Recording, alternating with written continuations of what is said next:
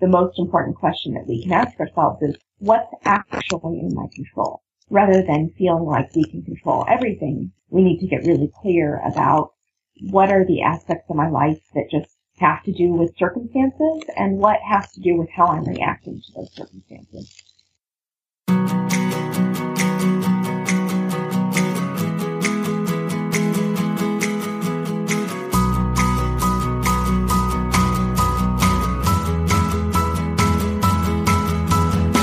Welcome to A Congruent Life, where we share inspirational stories of authenticity and happiness.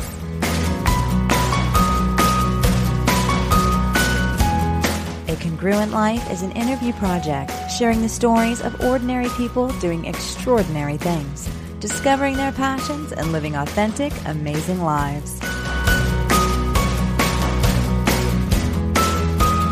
Here's your host, Andy Gray. Hello, everyone, and welcome back to another episode of A Congruent Life. I'm Andy Gray, and today is episode 48. Thanks so much for sharing in these stories with us today. One of the best parts of doing this show is having the opportunity to connect with some pretty amazing people, and it's quite an honor to help share their stories with all of you. Today, I'm glad to introduce you to Danea Horn. Danea has a pretty remarkable story. She's had some significant health challenges since birth, and over the course of her life has let illness become her teacher in some profound ways. She wrote a book called Chronic Resilience to support others in coping with the stress of illnesses and ultimately becoming more self-compassionate. In a stunning act of love, she recently received a kidney transplant from her husband on their 11th wedding anniversary. Here's Danea. I'm talking today to Danea Horn, who is the author of a new book called Chronic Resilience. Danea, welcome to A Congruent Life. Thanks for having me. A pleasure to be here. Absolutely. I'm glad that we were able to connect in this way, and need to thank our friend Catherine, who is a listener of the show and suggested that we connect. I'm glad that she made the connection for us. Yeah, that's great.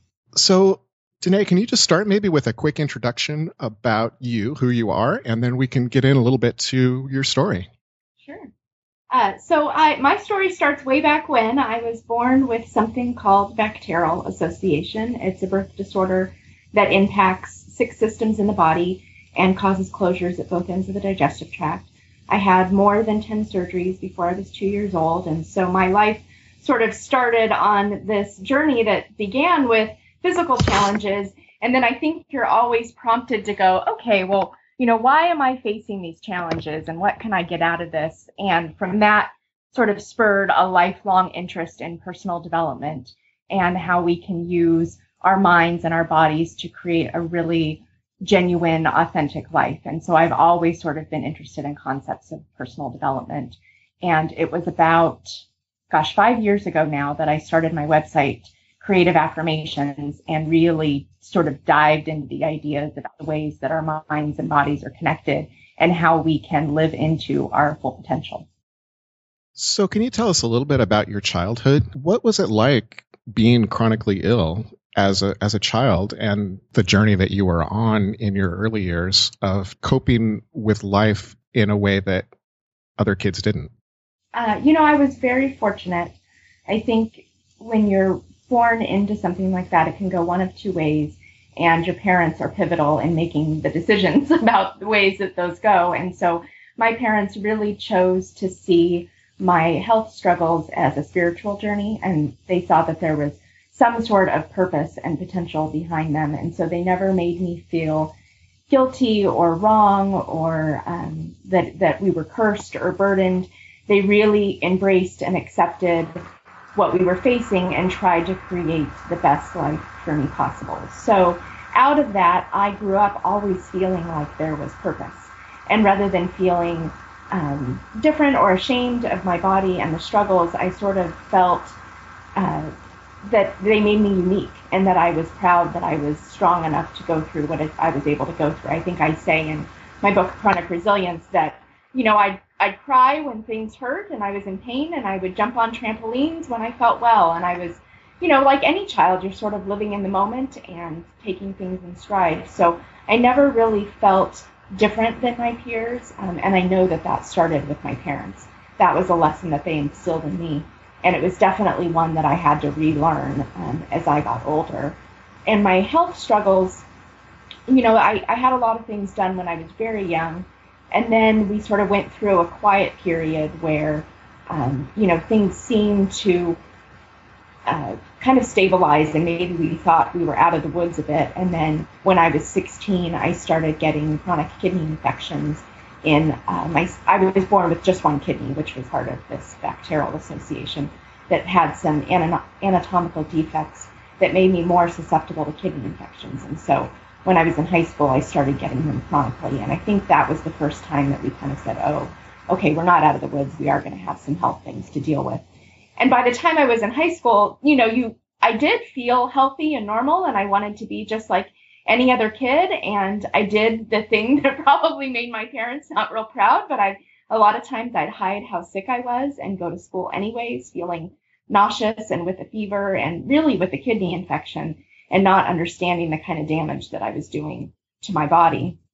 And so I struggled with those for a few years until we finally got them under control. I had surgery to correct the defects in my kidney, and we halted the kidney infections, but the damage had sort of been done. And so from about 16 on, I've managed chronic kidney disease. How amazing that your parents were able to portray that for you, to grow up in an environment where it was a journey, that you didn't feel different or a burden, that you were able to see that as unique. It's so hard for kids to be excluded for things. That period of life is so challenging where you feel like, oh, I don't belong because of something. And so how amazing that you could embrace that as a positive at that stage of your life. Yeah, I felt very blessed by that, very fortunate. So as you became a young adult, how did this journey affect what you decided to do with your life? So I always felt, because I felt there was some purpose, if you face a challenge, you kind of want to make something out of it so that at least it has a presence in your life and a reason for being. And so for me, I felt like, okay, I wanted to use that idea of, whether it be positive thinking or finding your sort of inner resilience and offering that to other people through what I had been through. I always said that I wanted to use bacterial in my life for some sort of bigger purpose. And I didn't quite know what it was at the time. So when I was in college, I got a little sidetracked and went with a stable career and majored in math and economics and worked in corporate finance for a while. But I always kind of had this nagging to figure out what was deeper and what could be offered from what I had gone through. And so it was when I started creative affirmations and really looking into, okay, how is it that I dealt with these things, and what is my mindset, and why don't I see my health as a burden? Why can I make something, out of that? Not to say that it was always easy, because it certainly wasn't. Right after I got married, a few months later, we found out that my kidney, we weren't trying to have a child or anything, but the doctors said, you're young and married, and, you should know the risks if you were to get pregnant. And we found out that I couldn't carry pregnancy.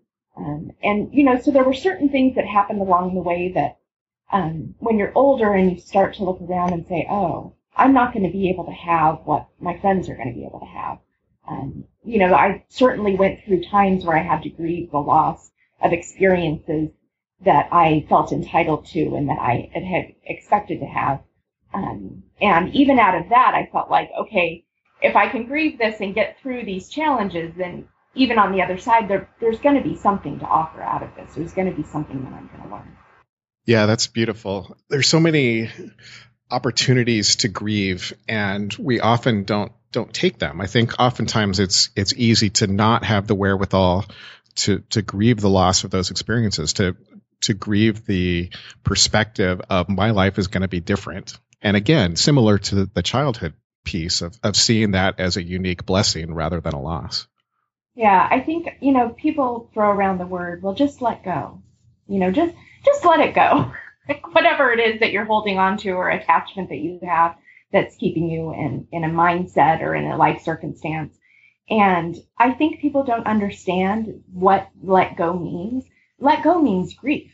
And nobody wants to grieve because it's painful.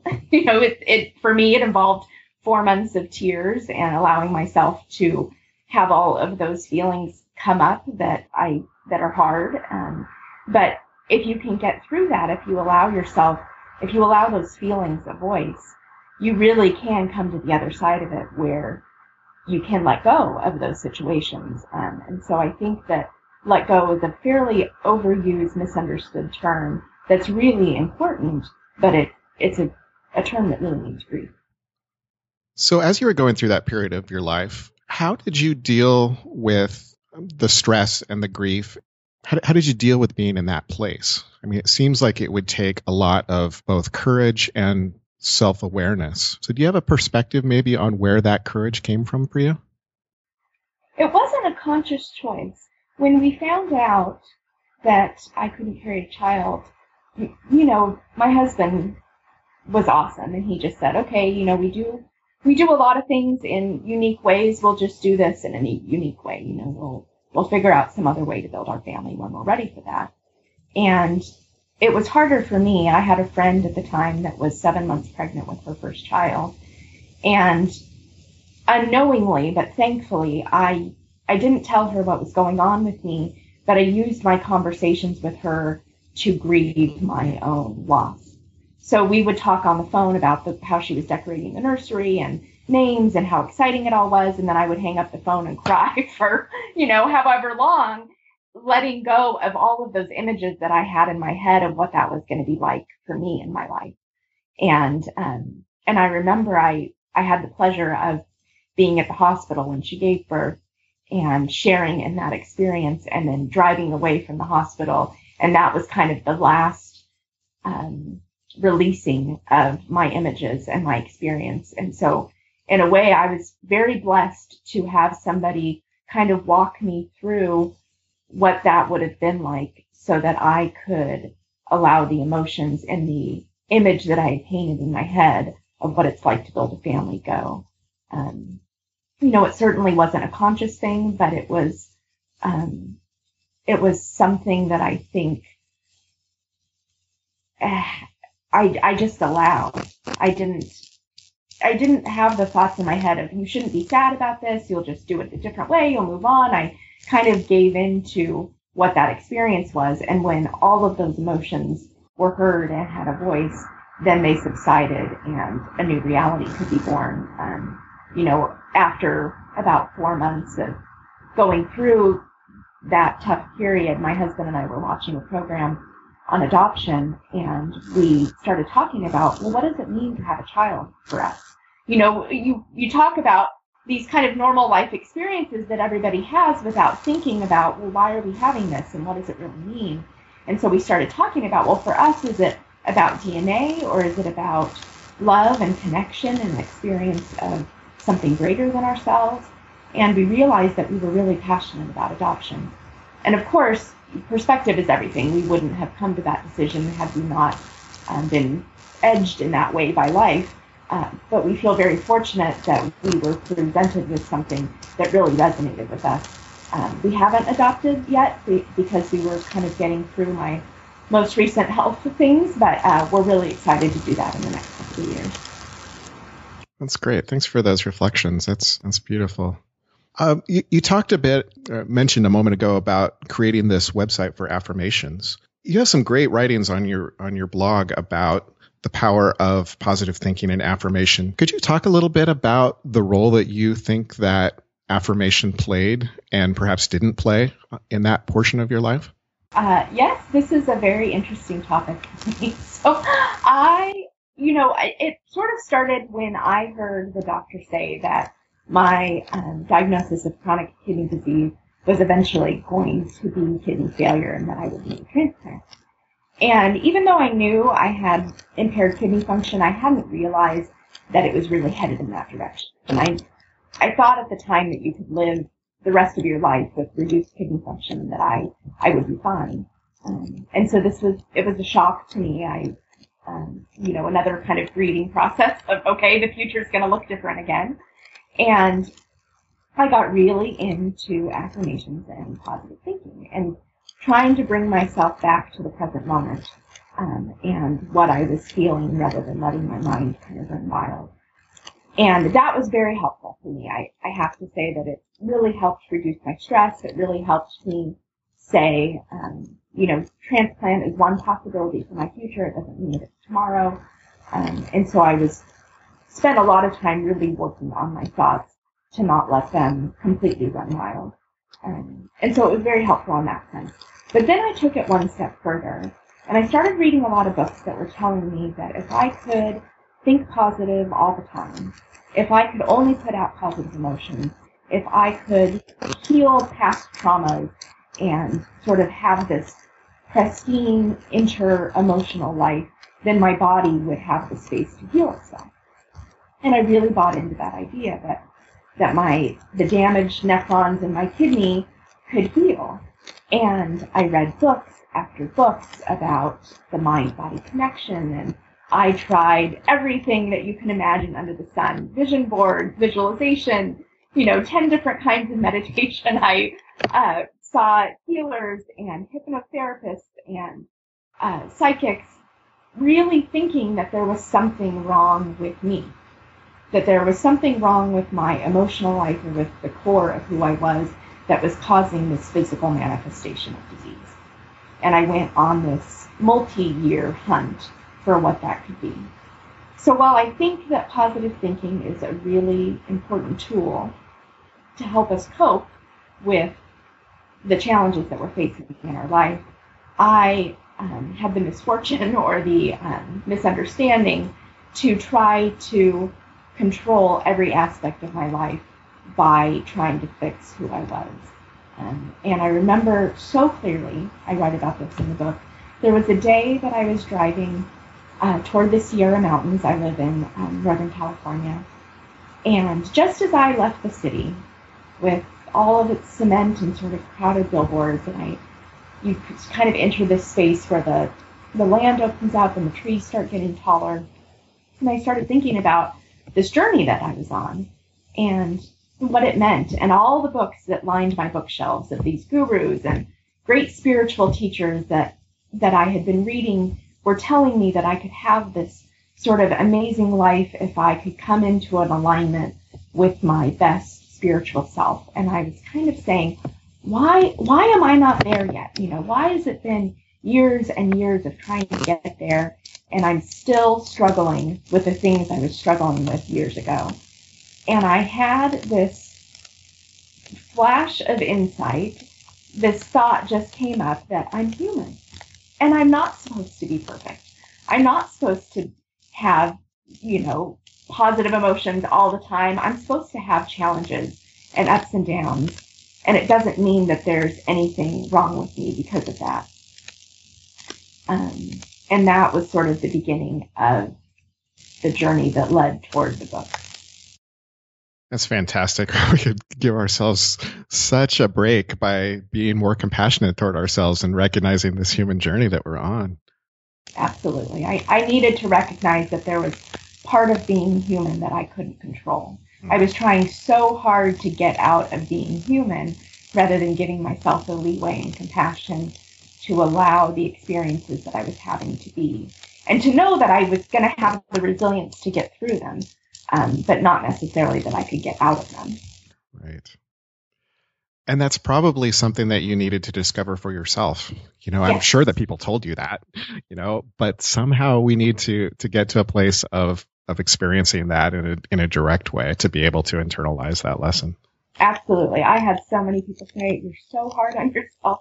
And I just kept thinking, yes, but I'm reading that you can have, I'm reading Eat, Pray, Love, that if I could travel to India and meditate perfectly, I could create this sort of amazing life. And I'm reading Deepak Chopra and all of these people. And I believe that there's some truth there, but I believe that we also really want control in our lives. And so we take that mind-body connection to a place that it was never necessarily intended to go. We take it to a place of control instead of to a place of release and of allowing. And I was really trying to control everything around me. So you're going down this journey and having these new insights about yourself, and then at some point you decided to write a book. Can you tell us a bit about your vision for the book and how that came to be? Sure. The vision changed. So initially, because I had my website, Creative Affirmations, and this was the time that I was really into all of those ideas. And so the book was going to basically be about how to use positive thinking to cope with an illness. And And then I asked the question after I had that insight about maybe I needed to allow some space for myself to be human. And so I said, well, is this true? You know, I had never asked the question, is everything that I'm reading true? Is this positive thinking, is this the tool that's really helping me? And so then I started researching sort of the other side of it. You know, what are the things that have been working in the research lab, and what do psychologists see as the important pieces of it? And, you know, I took my life coach training and kind of sat down with a less desperate, certainly, a more critical eye to say, what are the things that are concrete that somebody that's coping with illness, that they can allow space for themselves to be human and to allow some acceptance of what they can't control. But what are the tools that are going to help them get through the long haul?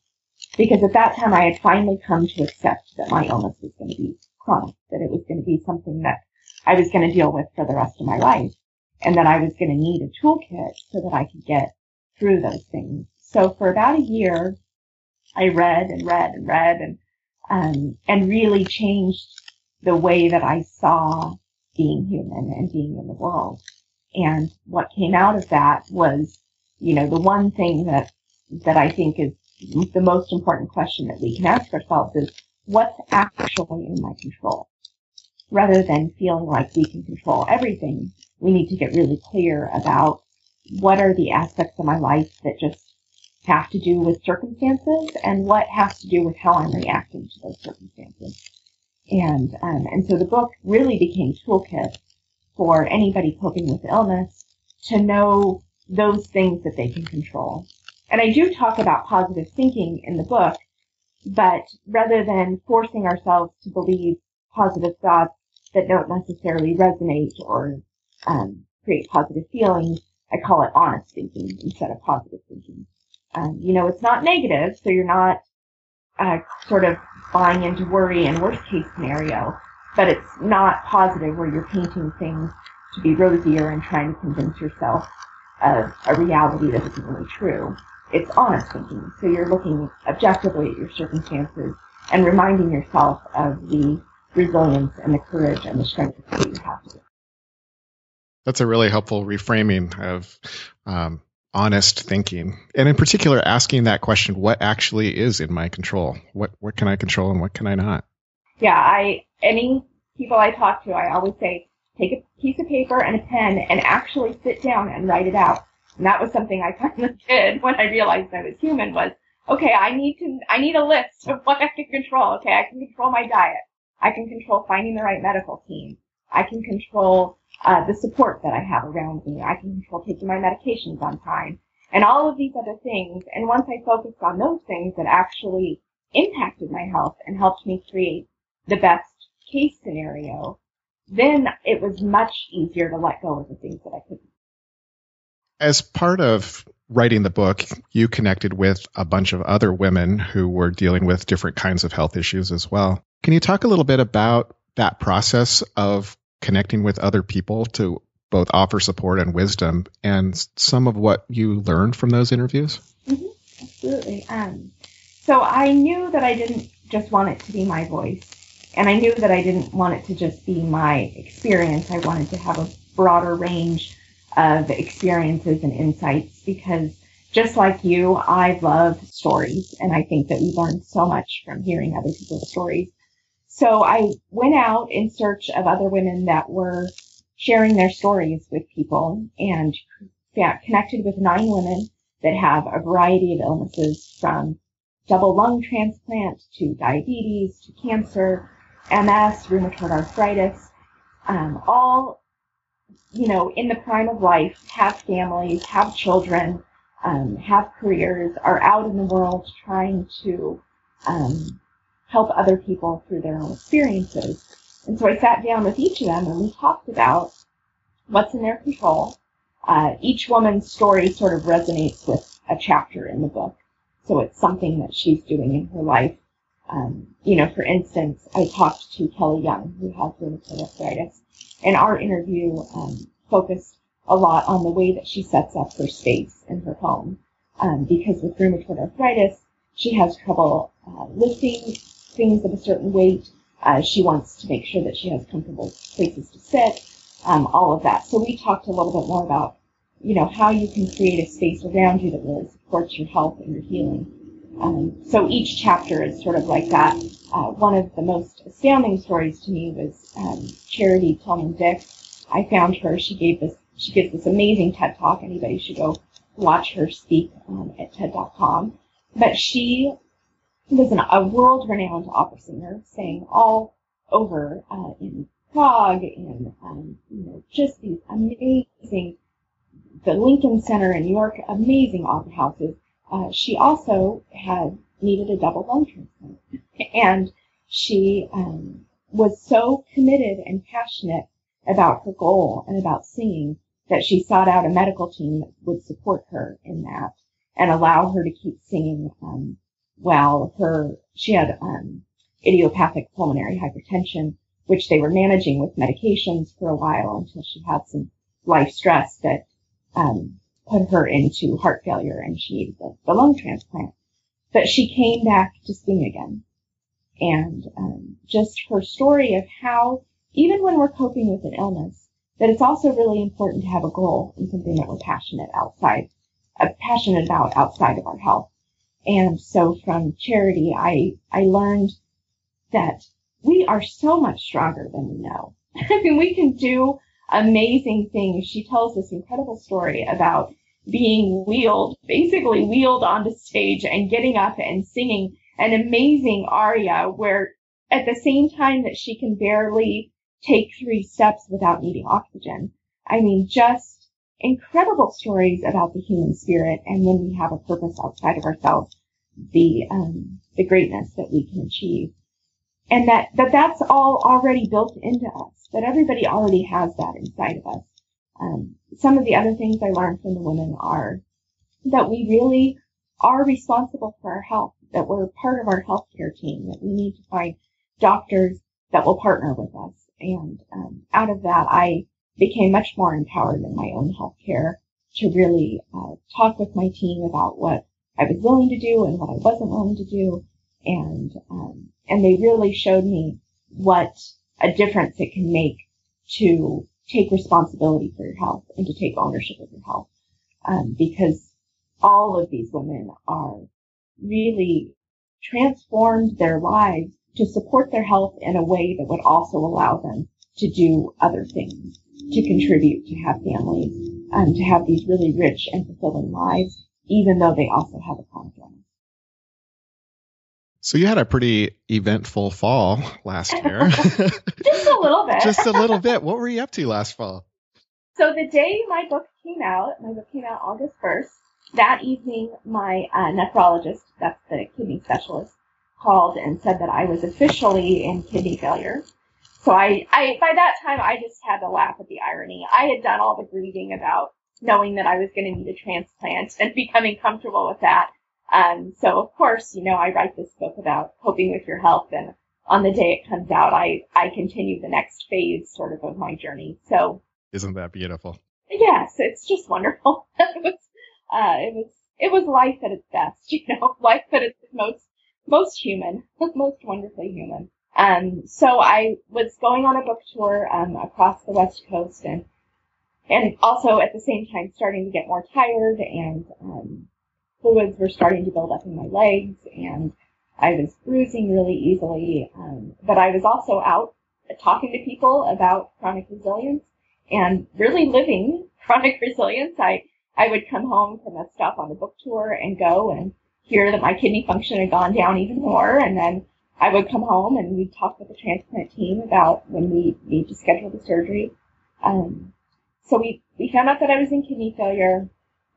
We also were in the process of getting my husband tested to see if he was a match for me. We knew that we had the same blood type, so we knew that there was the possibility that he could be a match.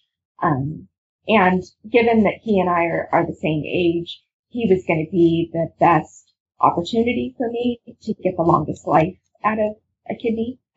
We tested my parents, but they're a little bit older, and so I would have gotten a longer life out of a younger kidney. And so about a week after we found out that I was in kidney failure, we also found out that my husband was fully cleared to donate. And that was a really special moment when he told me that he had gotten the call.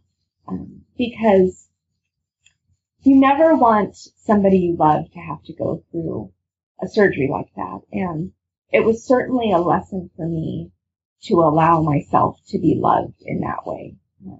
It's such a unique experience to share something like that with somebody.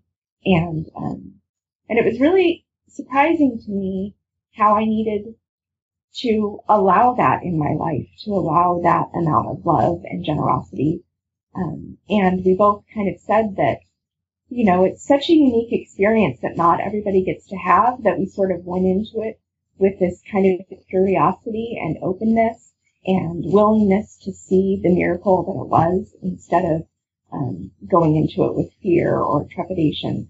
Of course, those emotions are also there, but we really sort of went into it just being open to allowing it to have a transformative effect on our lives and on our relationship. So we scheduled the operation for October 1st. It was sooner than I had wanted, but my healthcare team kind of said, please don't wait. We don't want you to end up in the ER on dialysis. So, and that was something that we were also very fortunate about, that my disease progressed slowly enough that we were able to plan for this ending in the transplant in advance so that I didn't have to go on to dialysis. So the day before the surgery, our moms were planning to move in with us. They were going to stay for a month to help both of us heal because we were both having major surgery. And of course, the day that we were supposed to have the surgery, my husband came down with stomach bug. And so we had to postpone it.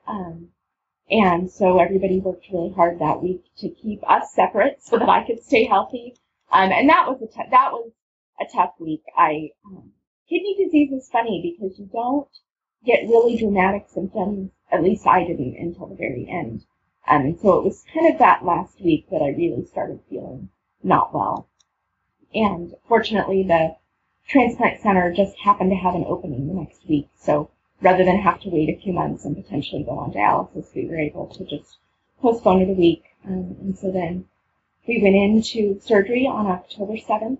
I went into the operating room with less than 5% kidney function. I was probably a week away from needing to be on dialysis. And it was just absolutely miraculous. I came out of the surgery with already increased kidney function. It's amazing that once they hook the kidney up, it already starts producing urine. It knows what its job is, and it takes to its new home very quickly. And by 24 hours after surgery, my kidney function was completely back to normal. And we were just very blessed to not have any complications. Everything went fairly smooth. You do have to take, especially for the first few months, a pretty heavy dose of immunosuppressant drugs. And, I credit the work that I had done with the things that are in my control, with my diet, with being in shape, all of those things. So I've been actually handling the drugs fairly well. We haven't had too many side effects, which has been great. And my energy has continued to come back. And, my husband really gave me a workhorse of a kidney, and we both healed well from the surgery. And, it's a really interesting connection to have, especially because they place the kidney in your lower abdomen. They don't put it where your native kidneys are. They place it in the lower abdomen, kind of in the front side. It makes it easier to get to if they need to do a biopsy, and it's certainly easier to hook up to the bladder, the veins, and the arteries in surgery. And so what that means is that I can feel the kidney from the surface of my skin. And so it's really interesting to feel my husband's organ in there working so hard for me. And it's sort of hard to tell if it's his or if it's mine or if it's some combination of the two of us, creating this life together. And so we feel very fortunate that we got to experience this miracle together. It's amazing what science can do. I used to think when I was reading all those books about miraculous healing and spontaneous remission, I used to think that the miracle was that you would go to sleep ill and wake up healed, that you would somehow have some spontaneous healing. And now I realize that that kind of healing can look like surgery, can look like doctors and drugs, that the miracle is that surgeons have figured out how to do this, and that biologists have figured out how to create drugs that will allow my body to accept this organ. And I can really see the miracle in that. What a beautiful story. Thanks so much for sharing that. That's inspiring and beautiful. So the purpose of this show, A Congruent Life, is really about authenticity. That's kind of the big theme that we like to explore and sort of wrestle with here. So given this amazing journey that you've been on through your life, what would you say that living authentically or congruently means to you? So living authentically to me is allowing my humanity to be my humanity, not forcing myself to be something that I'm not, to allow some leeway for the times that, that I miss a workout or feel sad or, have the human parts of myself kind of come up rather than try to push those down. Now I allow myself the compassion to let them be there, to still strive to be, my full potential and, to work to control the things that I can to contribute to my health and my life in ways that I'm able to, but also to allow space for my humanity to be there, for life to throw challenges my way and to continue to believe that I have the resilience and the strength to get through them. And what do you want your legacy to be, Danea? As you're doing this work and writing this book and sharing your story with the world, what sort of footprint do you want to have on the world? I think I want to tell people that they're okay, just exactly as they are.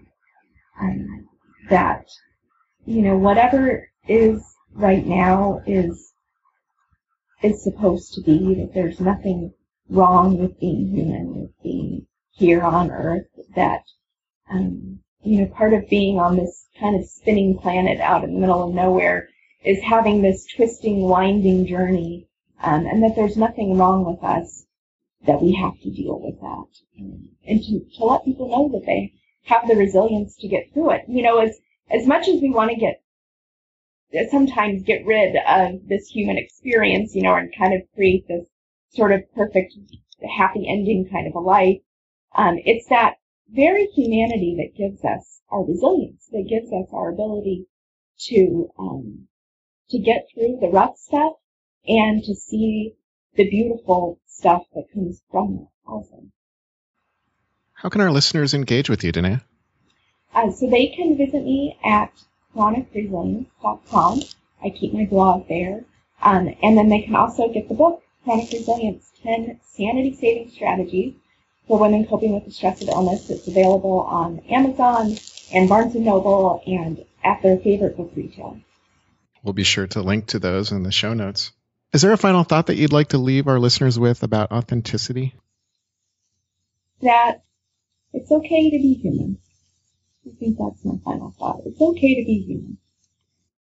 Well, Danea, thanks so much for sharing this. That's an amazing story of strength and awareness and courage. And I really appreciate you sharing it with us and taking the time to talk with us today on A Congruent Life. Oh, thanks for having me. I hope that you enjoyed that conversation with Danea Horn. The show notes for this episode are at acongruentlife.net/48 or acongruentlife.net/horn, which is HORN. Find out more about Danea and check out her book and other work there on that page. Thanks to those who have been leaving reviews for the show. And this week's special thanks to James Reynolds, who left a 5-star review and says that this show is helping bring balance to his life. Reviews are a really helpful way to support the show and help others discover it. If you would, please take a quick moment to leave a review for the show at acongruentlife.net/iTunes or acongruentlife.net/Stitcher. Thanks so much. I appreciate all of you so much. Thanks for listening to and supporting A Congruent Life. Have a great week, and we'll see you next week to meet some more inspiring people. Thanks for listening to A Congruent Life. For more, please visit us on the web at acongruentlife.net. Do you have feedback about the show or suggestions for future guests? Please contact us through the website or send an email to feedback@acongruentlife.net. See you next time.